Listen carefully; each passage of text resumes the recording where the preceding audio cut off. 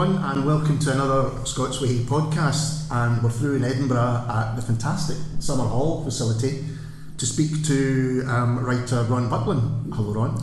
Hello there. And thank you for doing this. My pleasure. I say writer, I mean that only touches on what you do really. A good novelist, poet, playwright, musician, interestingly enough. Talk a little bit about that later on as well. But I'd like to concentrate on the fiction, if that's okay with you. That's fine, yep. Particularly because your latest novel, Ghost Moon, has just been published. That's it.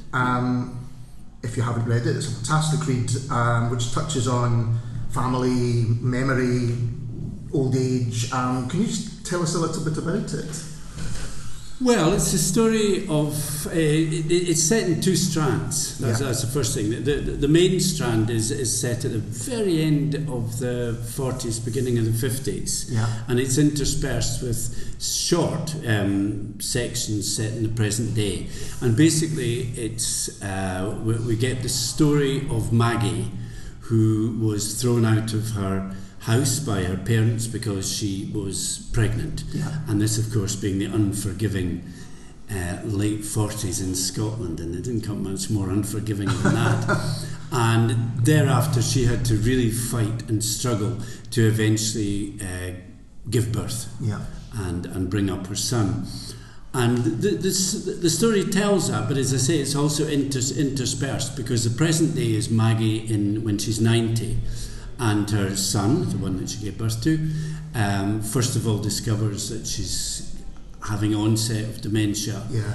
And then she goes into a care home.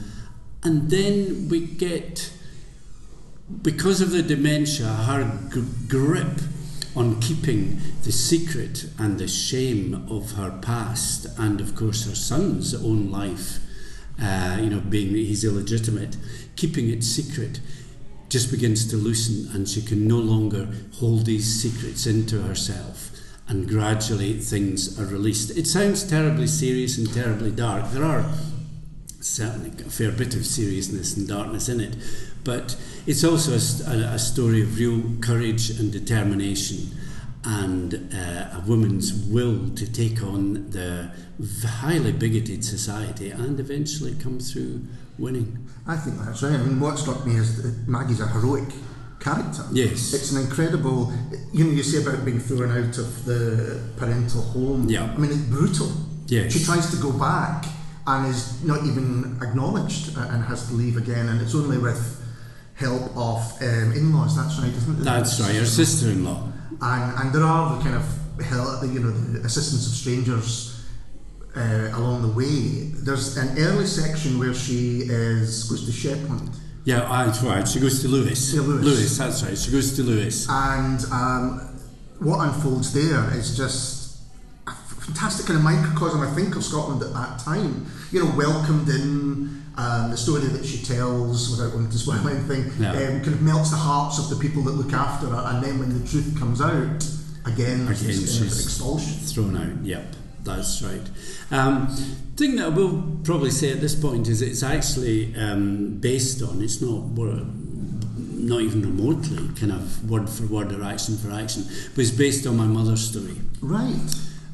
When she was pregnant with me. Okay. And which myself and my sister, didn't discover till we were in our 30s, because she didn't tell us anything. Yeah. She kept it secret. And then gradually she just came to tell us, and we kind of worked bits out. She'd show us little photographs and things and say, we'd think, oh my goodness, what's she doing in this ship? Going to Canada, as it turned out. And there was never any, nobody went for Canada for their holidays. They only went to emigrate. And so all these things, and then gradually she began to fill in the details. Yeah. And then we found out. But the reason that she didn't tell us was because she was so ashamed. And we had to really reassure her that what she had done was incredibly courageous and wonderful, and even then, it was hard work. Yeah. But it was worth it, because it brought us all really closer together. There was no more deception. Yes, well, that's interesting. When the book opens and Tom goes to visit his mother, and as you say, she's got the onset of dementia, and she's not quite sure who he is. Yeah. And it's quite upsetting scenes. But this, it's almost as though the past reminds her of how strong she once was. Yes. And how she managed to, sometimes through sheer bloody mindedness, the stuff with the where her son's kept, and she keeps going back, and she keeps going back. It's, you know, it's incredible. Yes. To have that kind of strength of character. Did you have to do a lot of research into that time, or well, I had to do a fair bit of research, but not too much. And by research, I mean I would just ask people. Yes, yeah. And I also look at photographs. Photographs are incredibly evocative. And when I was sick, I was brought up in the Borders, but in a very, very small village. But for a year when I was 6, we lived in Edinburgh. And so I do have memories of, you know, a child's memory of what the city was like, you know, with the last of the trams, or the pre-trams, as it were, yes. The first stage of trams, and just what shops were like, and that feel. It was just a different feel to the city, and I think in a way I obviously tried as much as I could to remember and draw on that. But then, as I say, looking at photographs would spark a lot more memories, more to do with memories of atmosphere than actual detail, and also talking to people.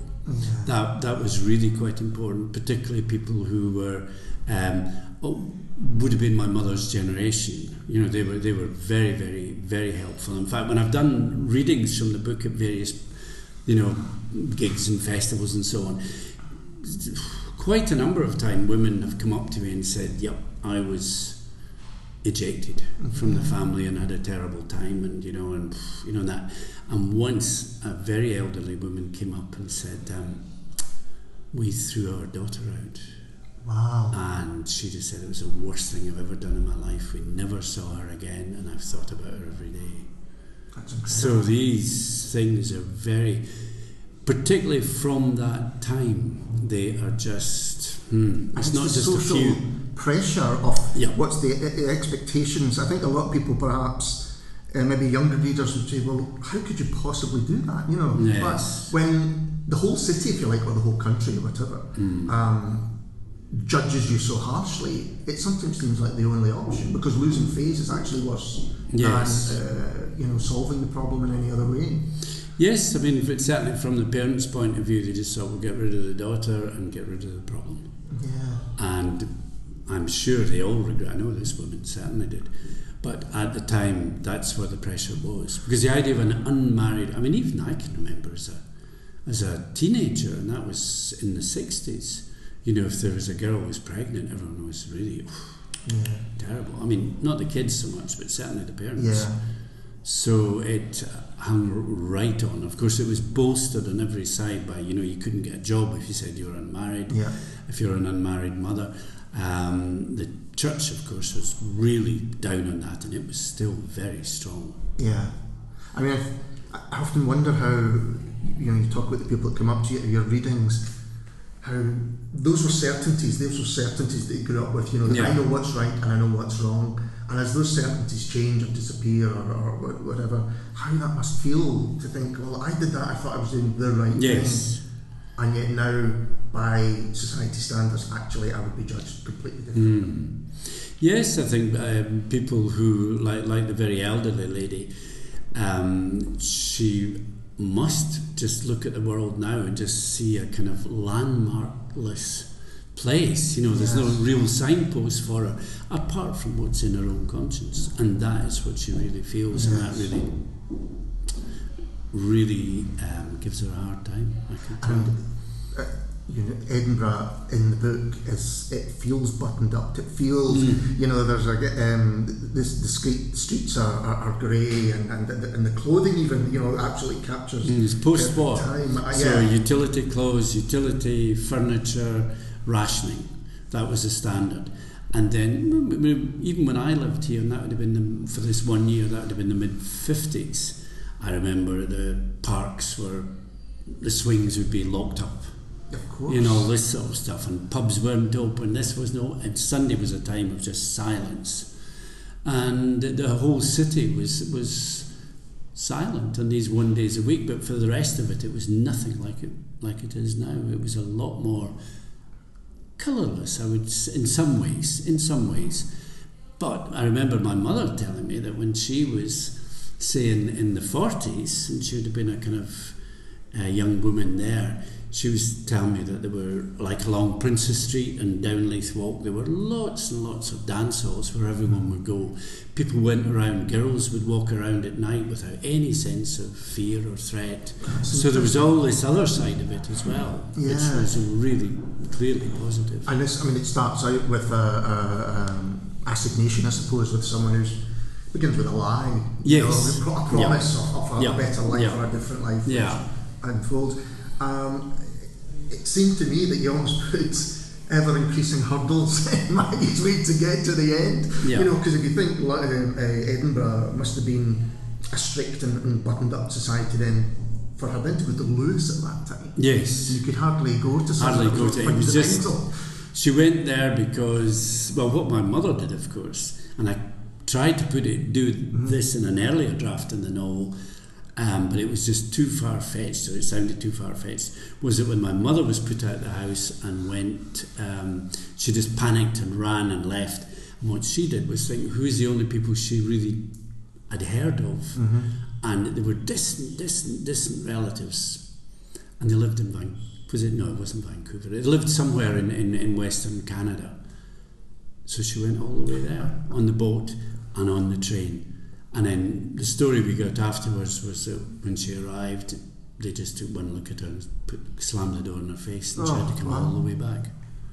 That's and that was, but it just didn't work in the end, so she went to Lewis instead. And in the book, when Louis, there's a love story there as well. Yes, a very touching love story. And again, a very difficult love story. Yes. Not just by the distance of distance, or the actual physical distance, but I don't know, is it Michael? Michael. Yeah. Michael, has been injured in the... He was injured. He was blinded in the war, and the two of them fall in love when she's staying there. Of course, she's lied her head off about who she is and what her situation is, but nevertheless, she still falls in love, and he falls in love with her, and that comes to a kind of resolution as they do get together. Yeah. But and it seems to give her strength throughout the whole. There are a couple of things that keep her going. And she draws on his love and his understanding and acceptance, which probably was quite rare apart from her sister-in-law.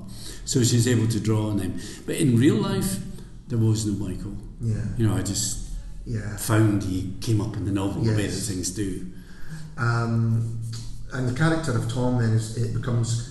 I had to go back to the beginning and reread the first sections, because by the time you get to the end, you think, oh, there's more going on with him, and I think it's a lot about someone looking after the best way of treating an elderly mother.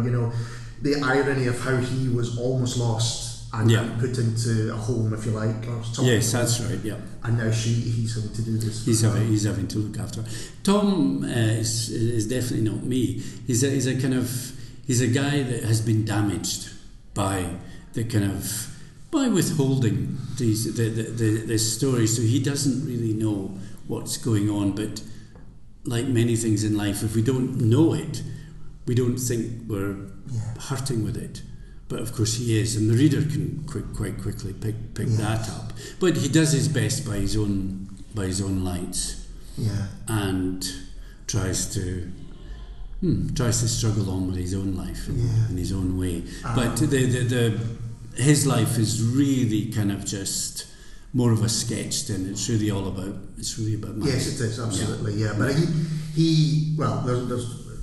he is an interesting touchstone, I think, because you see that there is still care there, and there has been a life. Yes. After what unfolds in Edinburgh, there has been a life that has been lived, and there's obviously been strong relationships and all of those things.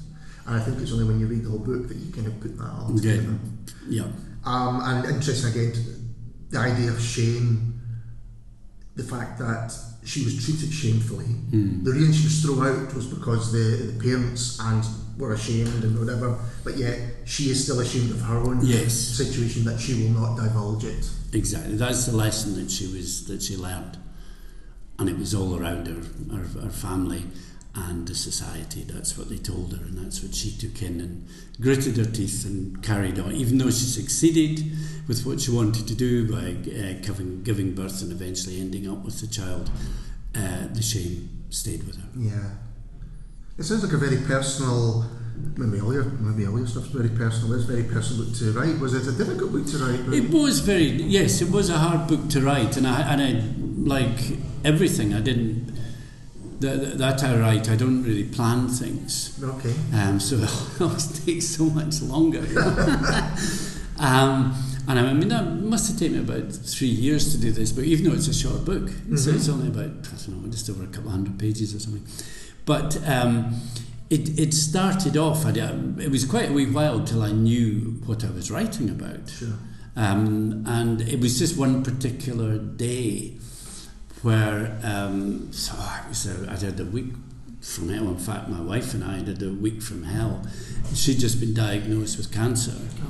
Right. She's now through it and completely recovered and got the all clear, I'm glad to say. But at that point, it just absolutely took the ground from under us. Yes. And then about a day or two later, a publisher who will remain nameless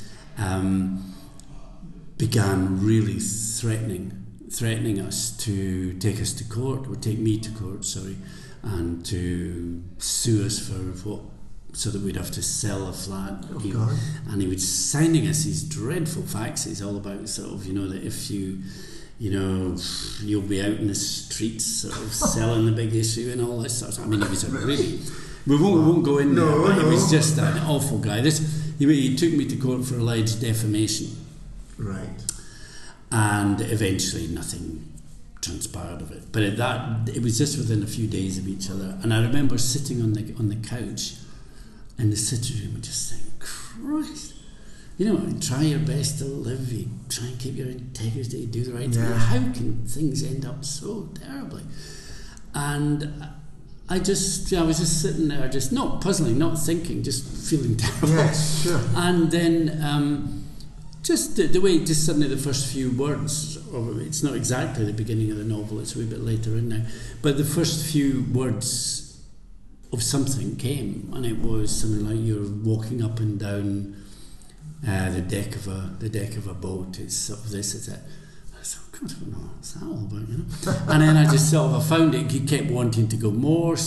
And it's this way that I was asking the question: how did I get in this situation? And by God, my subconscious was telling me this is how it started. This was your mother, in fact, as it turned out. Once eventually, weeks later, worked out what I was writing about. It was my mother carrying me, and it was quite literally how things started. Wow. Very strange. But I do believe that in all, that there is our imagination, whatever you call it, inside of us, is a healing part that's on our side, and it's also the creative part. And this was it, trying to help me. Yeah. And at the same time, it was the way it was going to help me was by making me go through that whole thing. And then, and then it took about 3 years, as I say, till the book came out. But I was doing I did an opera in the middle of that, and a collection of poems as well, I think it was, and occasional short stories and stuff too. Yeah. So there were other things, but that was a span of time that it took till it was ready. And it was, it was quite painful to write, but it was also really, I just was able to feel, in a sense, in a way I never had before, to what my mother had done, how she, the utter commitment to life that she brought to everything, so I felt very, very lucky to be made to explore that and appreciate it and celebrate it. Yeah, absolutely, and it is a celebration. It is a celebration, without a doubt. Yes. As I say, a real heroic journey that shows the human spirit. Yeah. And that's what it's, a triumph of the human spirit, I think. Now, it's interesting, it is, you say it's only a couple of hundred pages. We'll go back to The Sound of My Voice, which is Sure.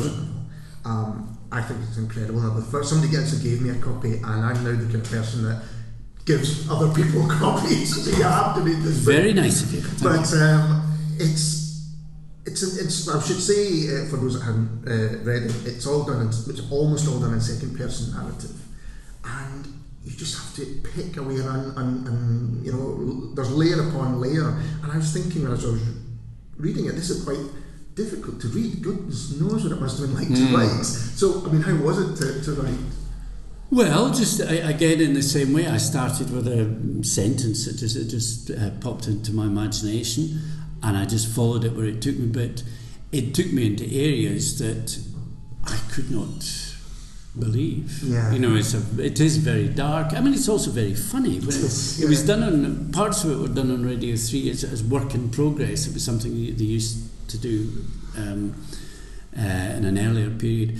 And when the actor read it, he brought out humour. Yeah. And I said, oh my God, yeah, it's quite funny. But I hadn't really picked that myself. Yeah. And I was still in the process of writing the book then. And so I thought, oh goodness, so I'll have to really be able. And then I sort of, it made me realise there was more to the book than I had thought. You know, I thought I was just doing this really dark thing, but there was a lot of light, a lot of laughs, a lot of everything in it. And it's the story of an alcoholic. Yes. In his mid-30s. And I was in my mid-30s, but I've not been an alcoholic. I'm glad to say, my goodness, what a real curse that was. Yeah. But when I was writing it, some people say, oh, I'm writing this story about a guy who takes a drink and that, you know.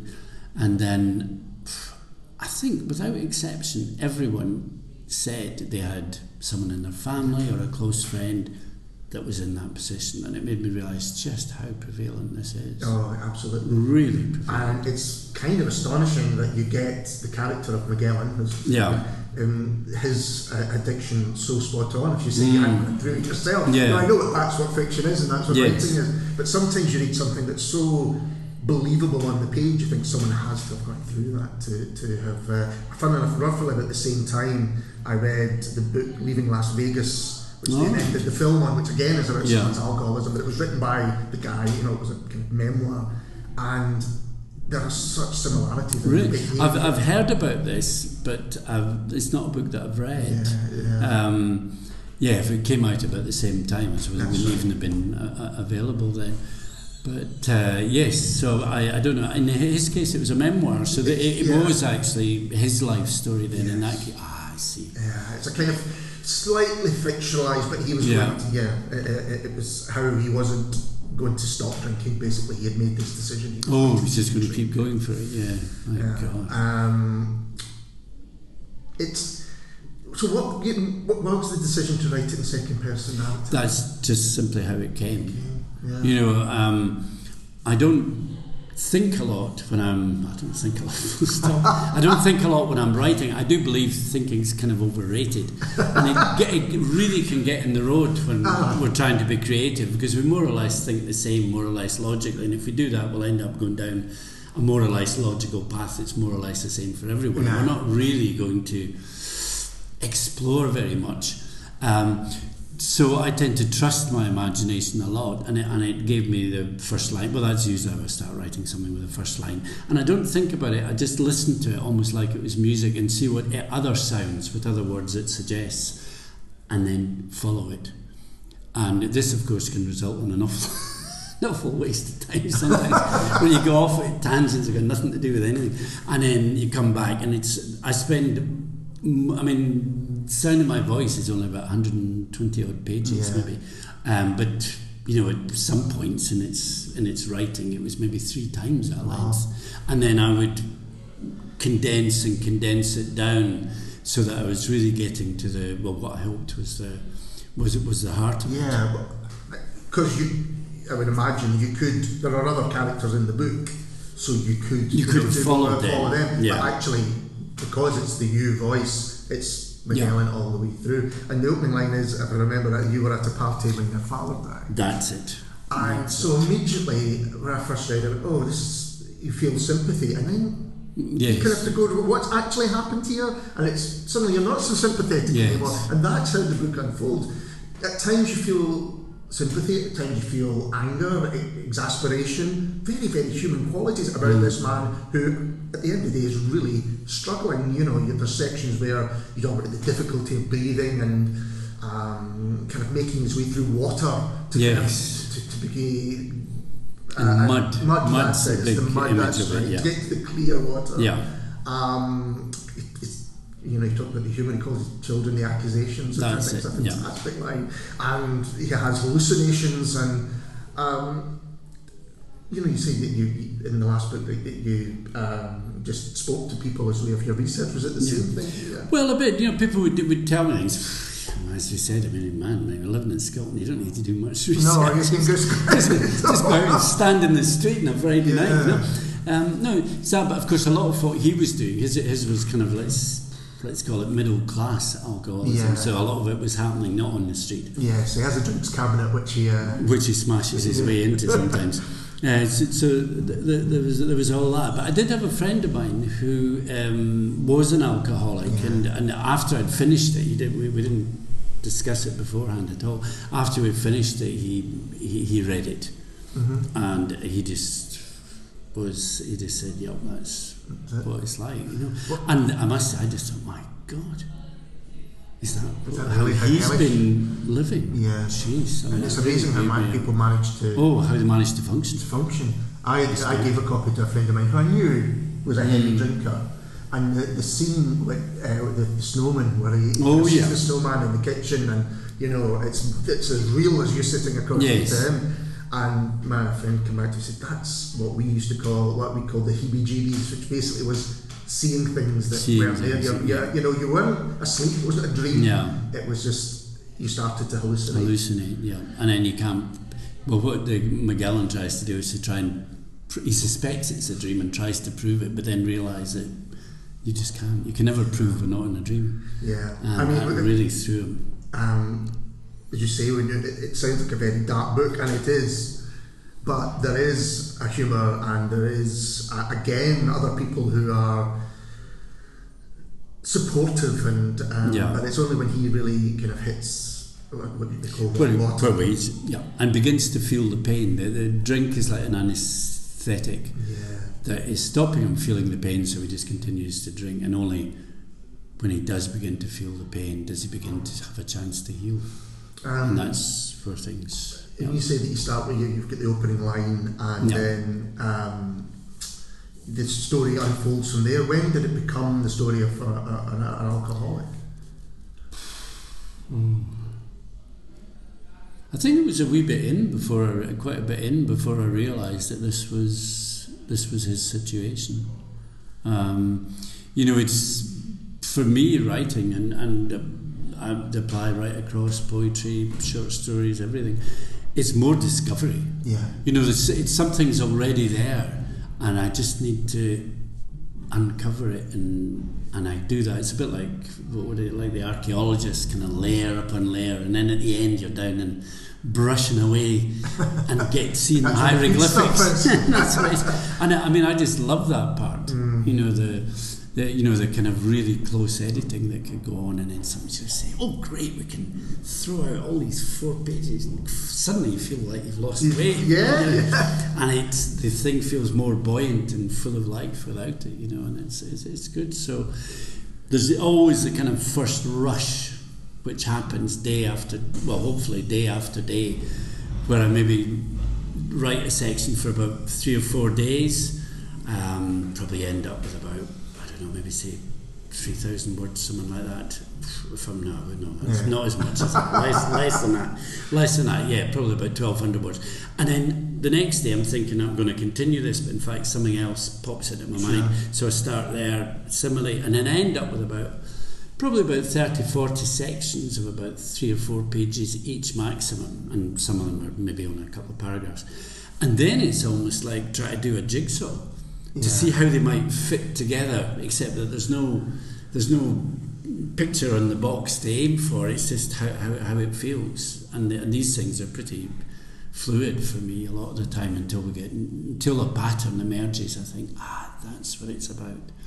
That's how it will fit together, and then I go on and then throw out some more. Do you think that because you write successfully in other styles as a poet and as a playwright, that affects your writing of fiction? Do you think it... I'm sure. Because I think it does in the books. I'm sure it does. I mean, to me, if there was a distinction between prose and poetry, it would be that prose usually argues through narrative and character, and poetry usually argues through image. Whereas I think with me, probably because it's a large part of me is poetry. That's how I see things. Is that most of the fiction is argued through image, and that's that can be a real strength. But I've also got to watch that we keep the thing moving. Yes. And it doesn't get bogged down and start sounding poetic, which would be the kiss of death. But what I'll say about Ghostman, going back to that, is it's a real page turner. Yes. You really want to find out what happens next. The pace is incredible. Yeah, I mean that has happened, and similar with the other books. There's another book I did, Belonging, just a few years ago, and that I was. Even though that's the longest novel I've done. It's about 260 pages, somewhere about there, and people have read it. Some people have read it in one sitting. Yeah, I think I read it in two sittings. Really? Yes, it was. And yet when you're writing it, you're not the least bit conscious of this. And I think, great. I think, how fantastic that is. Someone's been engaged so closely. Does that, you think that comes out in the editing? Like taking out, cutting I think back, so. I think, yes. I think it does come out. And to be honest, I read a lot of the classics, contemporary stuff as well, but I also do read quite a lot of thrillers. Yeah. And I've learned a lot from them. Yeah. That we don't need to explain things. We don't need to, have long interior monologues about the state of our soul. We need to see it in action. So these are things that I've really learned. We've done a podcast a while ago with Doug Johnson. Oh, yeah. And I think that's his real talent, is just to get this lean fiction. Yeah. And he just moves right through it. But I think there is something in all your fiction that if I didn't know you were a poet, I would say that that's something that you would also do. But I'm interested in writing as a playwright, because I can imagine it's really important to get rid of those lines that just don't sit. Absolutely. I mean, I remember years and years ago I started doing plays for the radio, and I was really lucky. I had Patrick Rayner was head of drama at BBC here, and I did quite a number of plays with Patrick, and he was great. I just learned so much, and he just said, right, if it doesn't develop the character or it doesn't develop the narrative, take it out, even if it's the biggest universal truth. Out it goes. And I said, oh my goodness. And then gradually I started doing that, and of course in theatre and on radio plays you can do that, because so much can be done through the voice and the expression of the physical movement and the actors. But I learned it. And the other thing I really learned was, for quite a number of years, I don't do so much, I haven't done it for ages actually. I used to do think pieces, as we call them, for the Sunday Herald. Yeah. Writing maybe on politics, on social issues, on the arts or whatever, and 800 words, 1,200 words, 1,500 words. And it had to be exactly that, and it had to be by Tuesday. Sure. And I love doing these. Yeah. And I really learned so much, because I would just write whatever I felt, and then I would have to edit it down to 800 or 1,200 or 15. And there was no doubt that the more I lost, the better it got. It became much more to the point. Yeah. And I learned so much doing that. That was great. Yeah. And you touched on, in both Ghostmoon and in The Sound of My Voice, it's family dilemma, and that seems to happen in most of your fiction. Yes, yeah. Night Visit's my second novel. Yeah. That was also there too. Yeah, and again, it's father dying at the beginning of the book. Father died at the beginning, and then it was about how people cope with that afterwards. Yeah. But you spoke briefly about Belonging, and that even that title. it seems to me there's a struggle for nearly everyone in your fiction, maybe for everyone in most fiction, but to feel that they belong. Yeah. You know, Maggie is looking for somewhere to belong, and maybe that was the problem in the first place. Yeah. Magellan has got to the outside world the trappings of a middle, good job, family, kids, house, all that stuff, but yet he feels he doesn't belong. He feels alienated from all of this. And in belonging, again, it's people searching for where they can feel at home. Yes, that's true. And I was really, I'll just come to belonging in a second. I'll just first of all say when Sound of My Voice had come out in several editions, and eventually Irvin Welsh came across it. I didn't know Irvin at all. He was in the States, and he was asked to write for an article there about a lost classic, and he picked Sound of My Voice and wrote a piece for it for the New York Village Voice. I was just like gobsmacked, delighted, and he the tenor of his article was that this was a very political novel, which was utterly news to me. It hadn't even crossed my mind that it was political, but I could see exactly once he said it. He said this guy had done everything that Thatcher had said, and he got it. He'd got the job, he'd got the family, he'd got the consumer unit, and he was successful. And yet, as you say, he didn't feel belonged. He felt alienated. That's fascinating. And that was really, and I just, it really did make me think, what am I doing? I hadn't actually realised that. And then when we came to belonging, it's probably more directly autobiographical, I'd say, than any other novel of mine, I think. In that, when I left school at 16, I came back to university when I was about 21, 22, did a few years.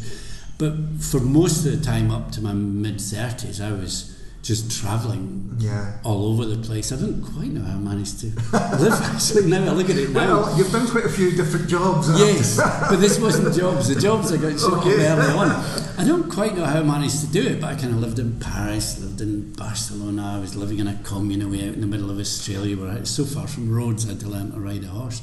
And I was doing all these things, and I wasn't aware of looking for somewhere to belong. But I've no doubt that, some analyst would say, oh yes, this is subconsciously you're doing this.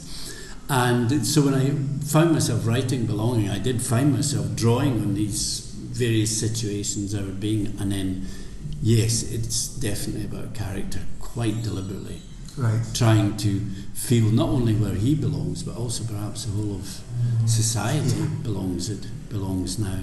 And I tried, like my mother going to Canada and that, I did try to first of all set part of it in Australia, but it was just so far away from the bulk of the novel that I had to shift it to Spain. If I remember right, it's a while since I've read it, but it's in a ski resort. Of course, chalets and the high life. Yes, and living the high life up there in chalets there were no visitors there. And this guy was the gardien, the kind of caretaker, and so he had the pass keys, and so he'd go in and help himself to all the booze and the jacuzzis. I know, but that's how you survived. Maybe that's how I survived. That was it. Pass keys. You've also written quite a lot of short stories, and I'm always interested in the different approach to writing something longer, but maybe with you there isn't a different approach, I don't know. Well, certainly The Sound of My Voice started as a short story, and it just didn't really come to any point. It just seemed to go on and on and on, so I thought, oh my gosh, is this the novel, the first novel? And then once I'd published that, I found myself doing stories again. And it was just, that's just it. Though quite often the Night Visits began as a story as well, that's right. Belonging, I think, was always a novel. It was always no, it wasn't. It was a long short story. It was about 7,000 words. It was too long. They couldn't place it anywhere. And I showed it to Ian Rankin, actually, and he was saying, oh, that sounds really good. But we had no idea what to do with it. And then I thought, I think there's more in here than I think I've cut it off a bit short, and then it just took off and went elsewhere. Now, you're also a musician. Well, I'm a musician in that I work with musicians. Right. Rather, I do libretti for opera, and I've done libretti for various composers, for also texts for symphonies, and or oratories. I don't know if you can call them oratories, a bit unfashionable word now, but for anything, an orchestral piece that requires text. Okay. I've done quite So, a bit of that. Forgive my ignorance, but what does that entail for you then? Well, I usually let me see. I've done about 7 opera now. Last 3, in fact, with Scottish opera, and they've usually followed much the same pattern, which is I would discuss with the composer the kind, what kind of themes you might be going, if he had anything he particularly wanted to explore, and then I would go and try and write I suppose it's like a play, except very often it's in verse, and I'm thinking already in terms of musical setting, how it might work. And then I would give it to him, and then he would read it through and maybe make a bit of a start, and then he would keep coming back to me, asking me to change things, add things. Can we cut this? Could you give me a different rhythm in this line, and that sort of stuff. So it was a lot of toing and froing until eventually we end up with the final thing. But with the guy I quite done the last 3 operas was Lyle Cresswell. He's lived longer in Scotland than in his native New Zealand, and he's one of the best known people writing, composing up here.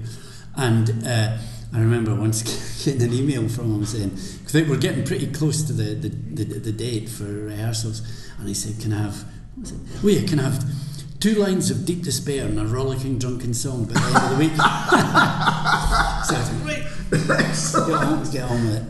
And so that, and then we go to rehearsals, but by then there's a few minor changes, but things are getting pretty set in stone by then, and you're handing it over to the director, and unless they're particularly wanting things changed, it goes more and more out of your hands, and that's fine by me. Yeah. But I imagine that you must have to have a decent understanding of the music. Yes. I mean, I do.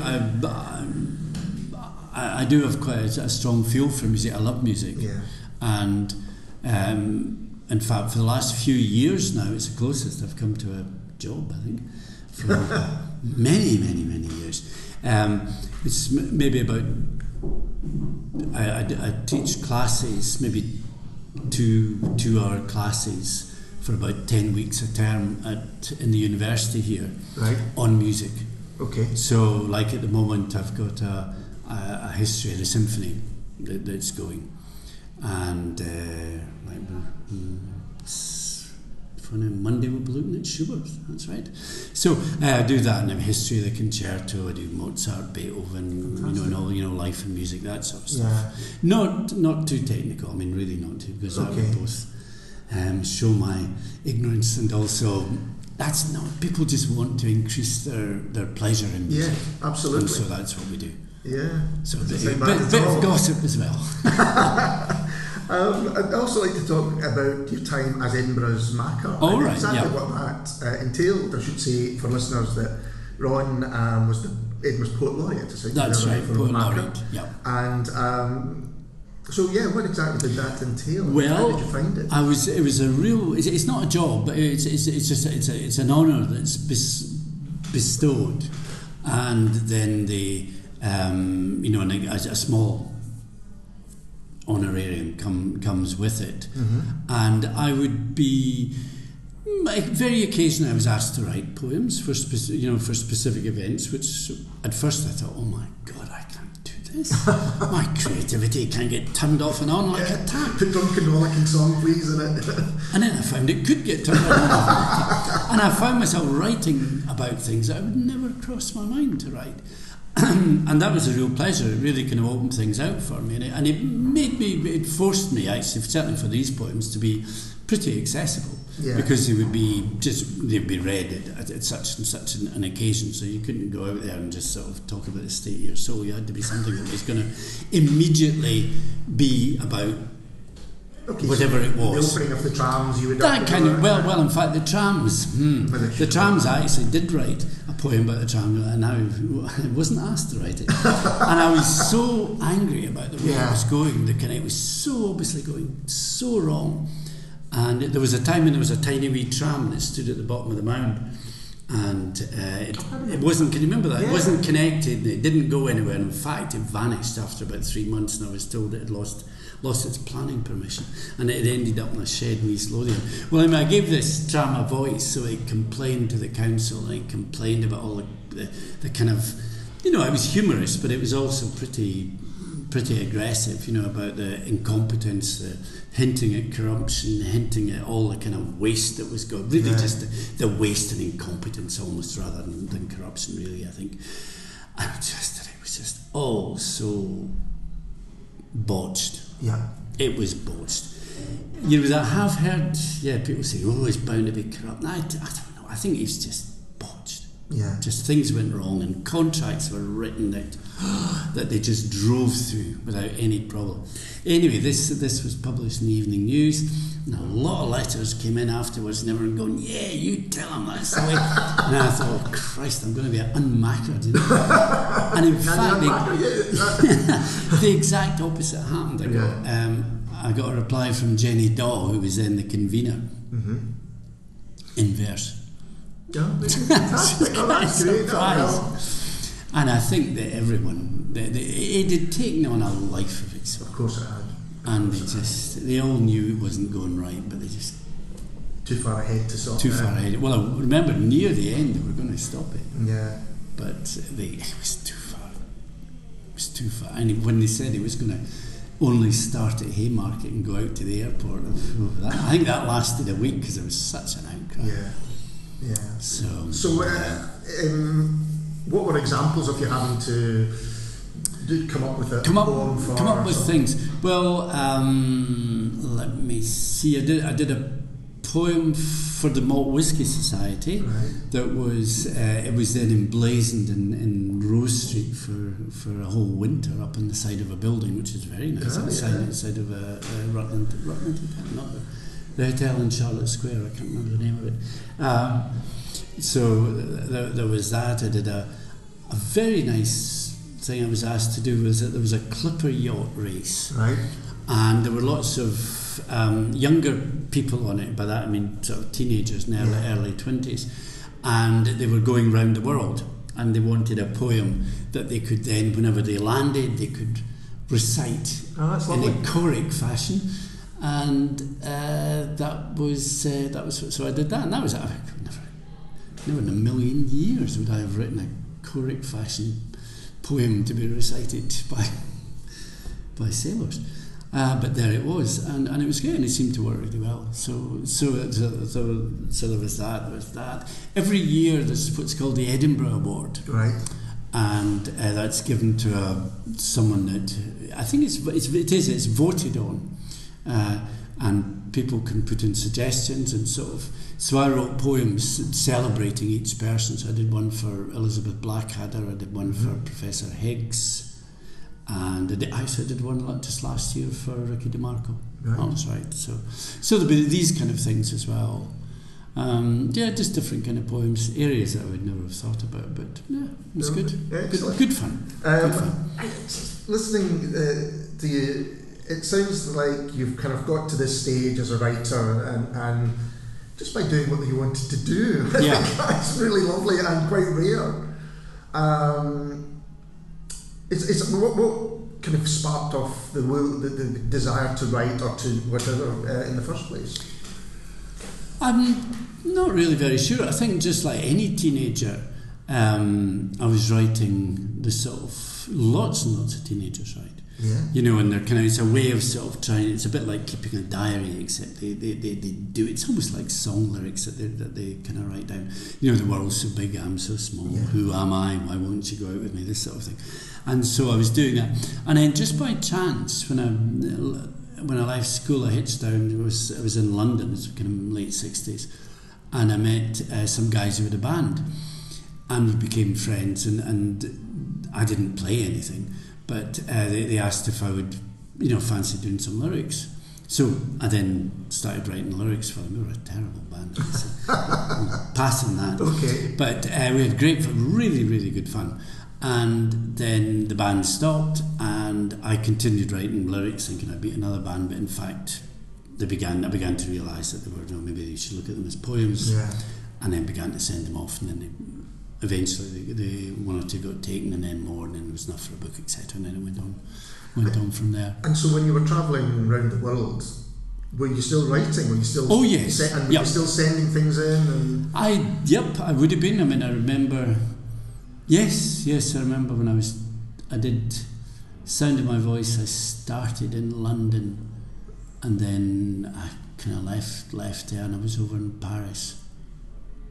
And before that, I remember being in other places and writing them. Yeah, and it was just something I would do, just sort of.